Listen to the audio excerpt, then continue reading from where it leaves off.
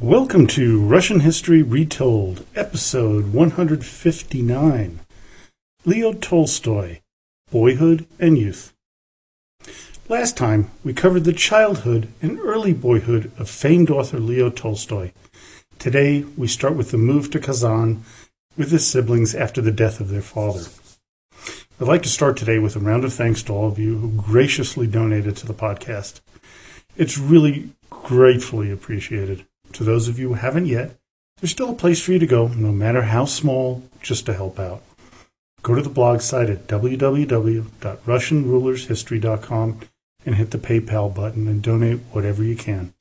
Really appreciate it, and thanks again to all the listeners who did already. Now, before we get to the Tolstoy family, let's talk a little bit about the town of Kazan. If you remember a few years ago in the Ivan the Terrible series, we recounted the siege of Kazan as an important event in the growth of Russia. Ivan IV actually got his moniker, the Terrible, because of his victory over the Tatars. For centuries, the Tatars were the scourge of the Russian countryside. While the Russians had defeated them at the Battle of Kulikovo in 1380, it wasn't until 1552 under Ivan that Kazan was finally brought under the suzerainty of Moscow. Previous to that, tens of thousands of Russians almost every year have been captured during raids by the Kazan Tatars and sold into slavery. These raids were burned into the psyche of the Russian people and was to create an animosity that would last for centuries and still goes on to this very day.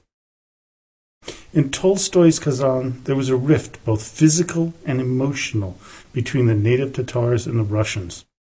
The town had a population that made it a pretty good-sized place for 19th century Russia, but it was nowhere near being considered a large city like Moscow or St. Petersburg.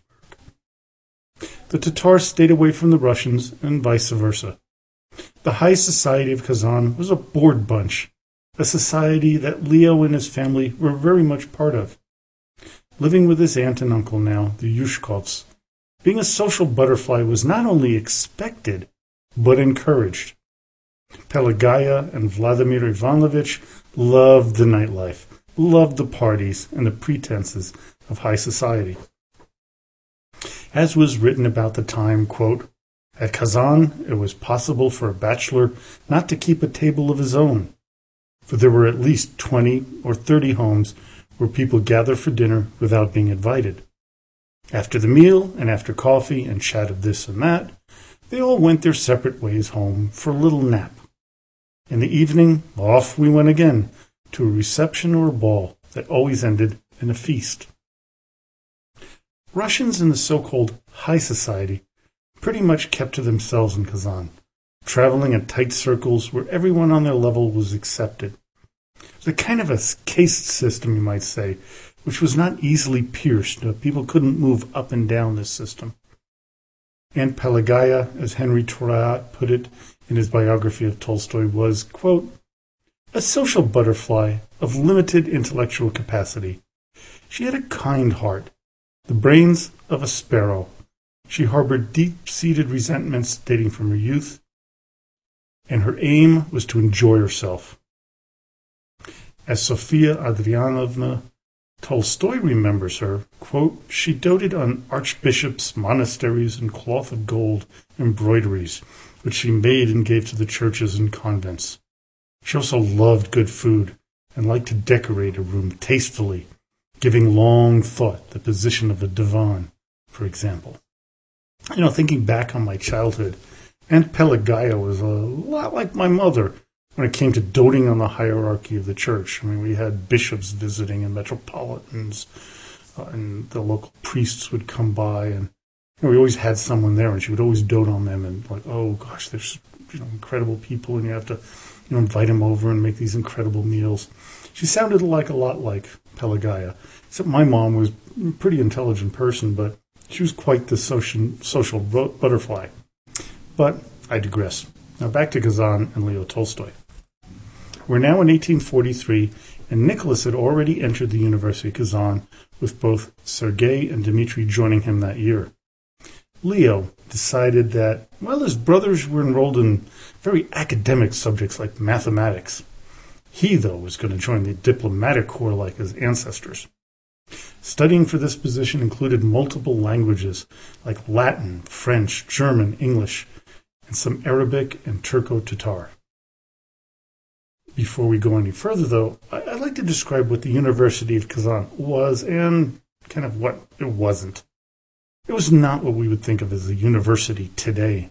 It's more like a boys' school where appearances and sticking to the company line, in this case traditional Russian autocratic history and social studies, were what was expected of you. You're not going to go off there and argue with your professor or come up with radical new ideas and debate things. You listened, you wrote down, and you passed your tests based on what they told you, not on what you thought was right. In 1804, the University of Kazan was elevated from an elementary school to that of a place of higher learning by edict of Tsar Alexander I.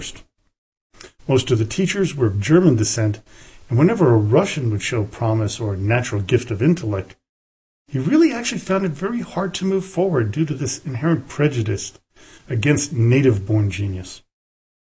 The subjects taught were under strict control by the central government led by the reactionary now Tsar Nicholas I. Now, to get into the university, you had to be Orthodox. There'd be no reading of the Quran in the land of a large Muslim population. There was no subversive or revolutionary teachings, even there were discussions allowed, as I mentioned before. This is in sharp contrast to the liberal talk at the universities in St. Petersburg and Moscow. Kazan and Leo Tolstoy were insulated from that. Now, before you start thinking that it was only in Russia that we have this prejudice that only Orthodox, you have this in England at places like Oxford and Cambridge.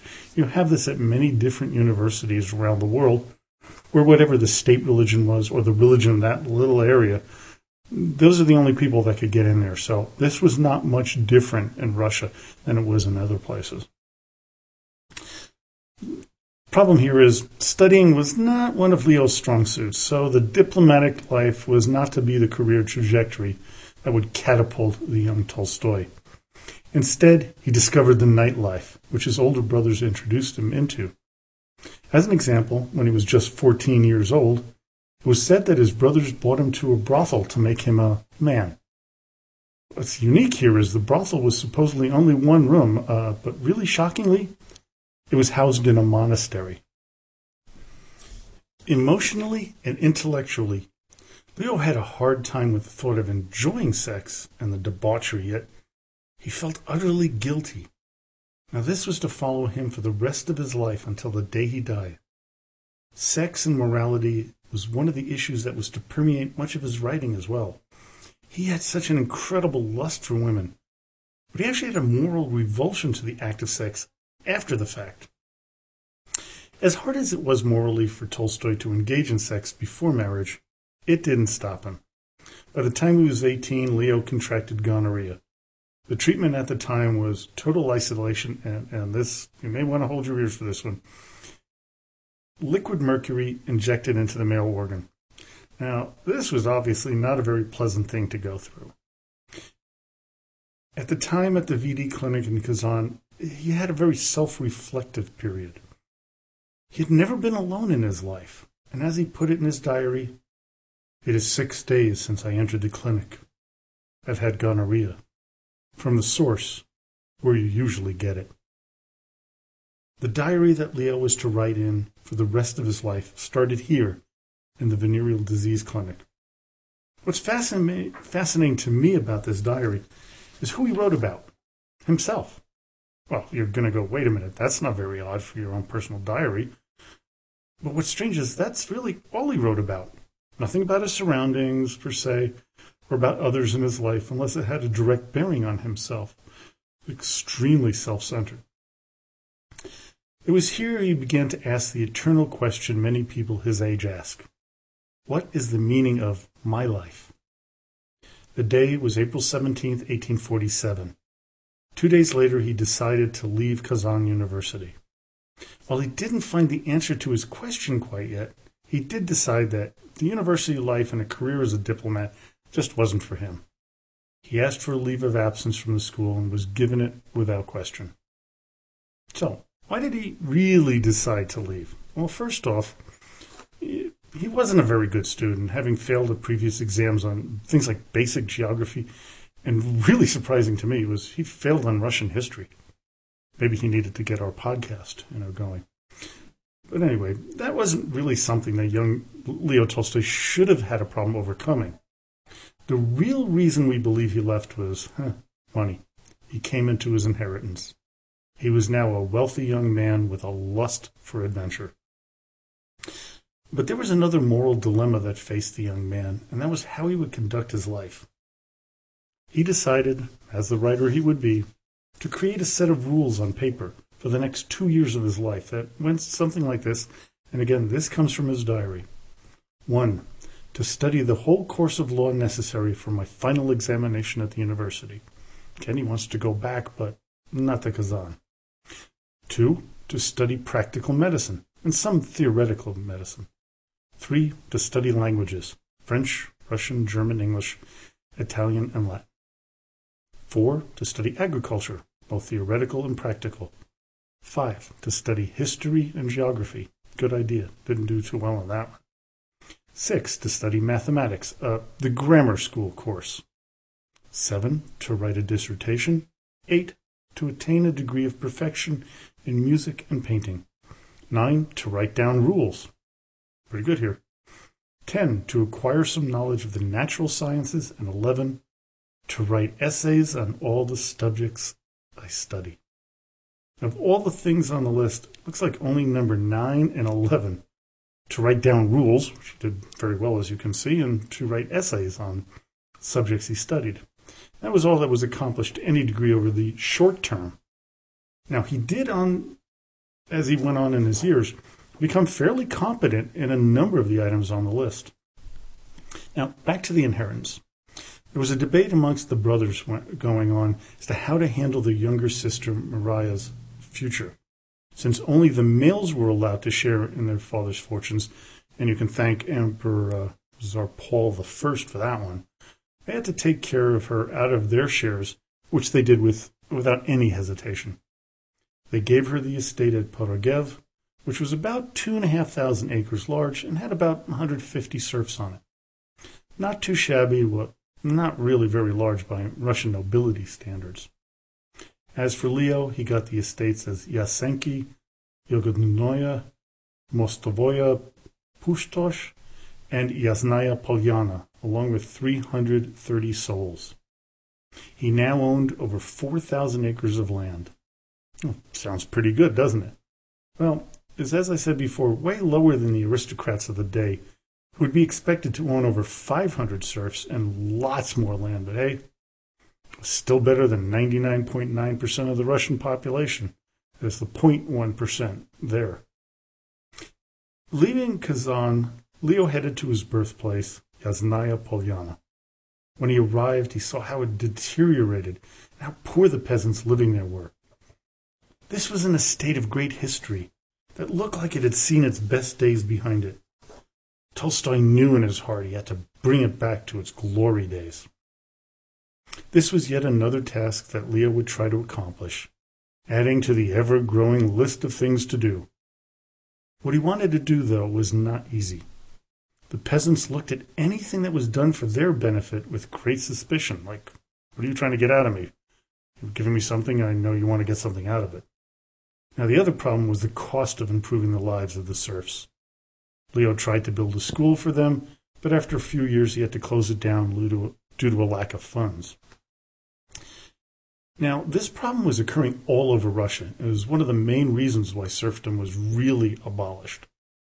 Lest we think that Tsar Alexander II wanted to free the souls of Russia through his magnanimous heart. And by the way, it was during this week that I'm reading this podcast, that Alexander signed the Emancipation Proclamation for the serfs.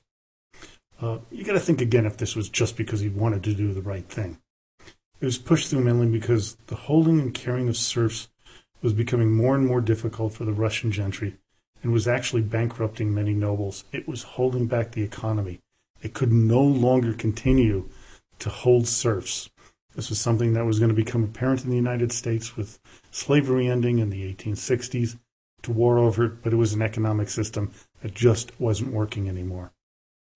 A lesson I've learned over the many years of studying history is quite often the reasons for major events happening was rarely due to some moral high or low ground being taken, but pure economics. Let's face it, Hitler would never have come to power if not for the global depression of his times. Same for Lenin and the Bolsheviks, really. Had the economic situation been better, even with the casualties of World War I besieging the Tsarist regime, had the people had a better financial status, if they had more bread, they had more money, they would have been real reluctant to stage the crippling strikes that brought down Nicholas II and precipitated the Russian Revolution. Time at Yasnaya Polyana was not the idyllic period that Tolstoy wanted it to be.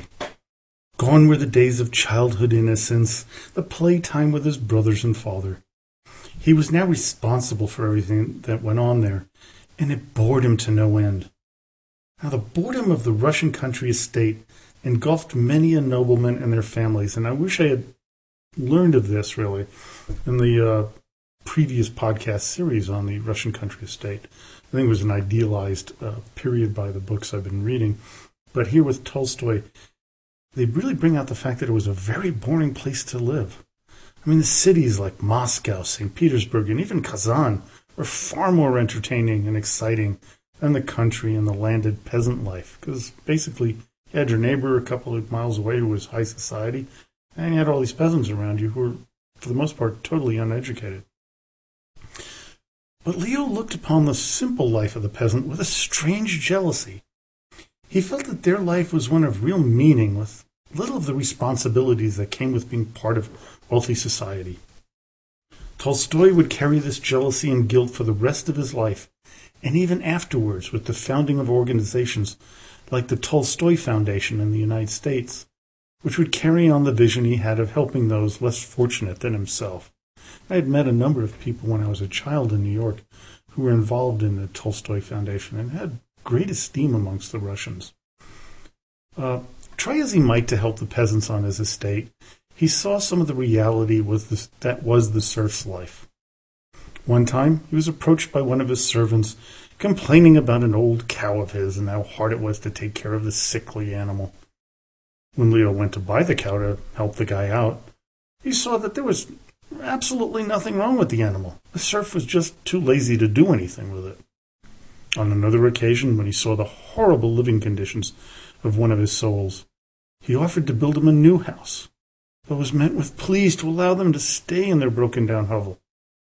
He realized that many wanted to stay the same way as generations before them had lived. All the social reforms that Tolstoy wanted to implement were dealt with smiles and nods, but after the lectures on how life could be so much better, they went right back to their sorry lives. The young man of 21 could not understand why they refused to change. Here's an incident that was very telling in his frustration. Quote, "Assembled before the steps were a woman in blood-stained rags, screaming that her father-in-law had tried to kill her. Two brothers, who had been quarreling over the division of their property for 2 years, glaring at each other with loathing. A grizzled, unshaven old house servant with the shaking hands of a drunkard, whom his son, the gardener, had brought to the master to be scolded. A moujik, who had run his wife out of his house because she had not done a stroke of work all spring, and the wife in question, sick and sobbing, not uttering a word, sitting there on the grass in front of the steps, holding out her swollen leg, wrapped in dirty rags." As Troyat put it in his biography of Tolstoy, quote, "The young master swallowed his disdain, swelled out his chest, and calling upon the vast stores of his inexperience, scolded some, consoled others. Then, with a feeling compounded of weariness, shame, helplessness, and remorse, he went back to his room." Amid all the boredom and moral indignations, Tolstoy began to lay the foundation of what would become his literary heritage. He began to read books that would open up his mind to what feelings were possible to express with words. In his diary, he listed those works he read at that period and the degree of admiration for them and how much they influenced him. Here's the list along with his comments. The Gospel according to St. Matthew, immense influence. Sterne's Sentimental Voyage, very great influence. Rousseau's Confession and Émile, immense influence. La Nouvelle Heloise, very great influence. Pushkin's Eugene Onegin, again, very great influence. Schiller's The Robbers, very great influence. Gogol's The Overcoat, Ivan Ivanovich, and the Nevsky Prospect, great influence. Vai, immense influence, and the same with Dead Souls. Turgenev's A Sportsman's Sketches, very great. Druzhin's Pauline Sachs, very great. Grigorovich's Anton Goromika, also very great influence. Charles Dickens' David Copperfield, immense influence. Lermontov's A Hero of Our Time, very great influence. And Prescott's Conquest of Mexico, great influence. Once done, he began to yearn for the more cosmopolitan lights of the big cities, like Moscow, where he headed to once again in 1849. With all the rules of behavior down on paper, we see kind of young Leo throw them all out the window and act the part of a sometime gambler, sometime womanizer, both of which, especially the gambling, put him into deep debt. Tolstoy was forced to beg his brother Sergei for money to pay off his increasingly impatient debtors. Paying some off, he hightailed it back to Antoinette and Yasnaya Polyana. For the coming months, he played around with the peasant girls and gambled with his neighbors. None of this satisfied Leo, so yet again he headed back to Moscow. But within a short time period, he began to build up debt because of his depraved gambling. And as they said in Dostoevsky, he was a gambler, but Tolstoy had him beat easily. So again, he went back to his childhood home, but this time he saw a bigger event shaping up in Russia. Something he could get into, get away from his gambling. It was the conflict brewing between the Turks and the Russians, which would soon turn into the Crimean War. Join me next time as we follow Leo and his brother's enlistment into the army, his time fighting at the siege of Sevastopol, and the start of his literary career. Thanks for listening. And again, thanks to all of you who have donated to the podcast. It's all really greatly appreciated. So now, as always, до свидания и спасибо большое.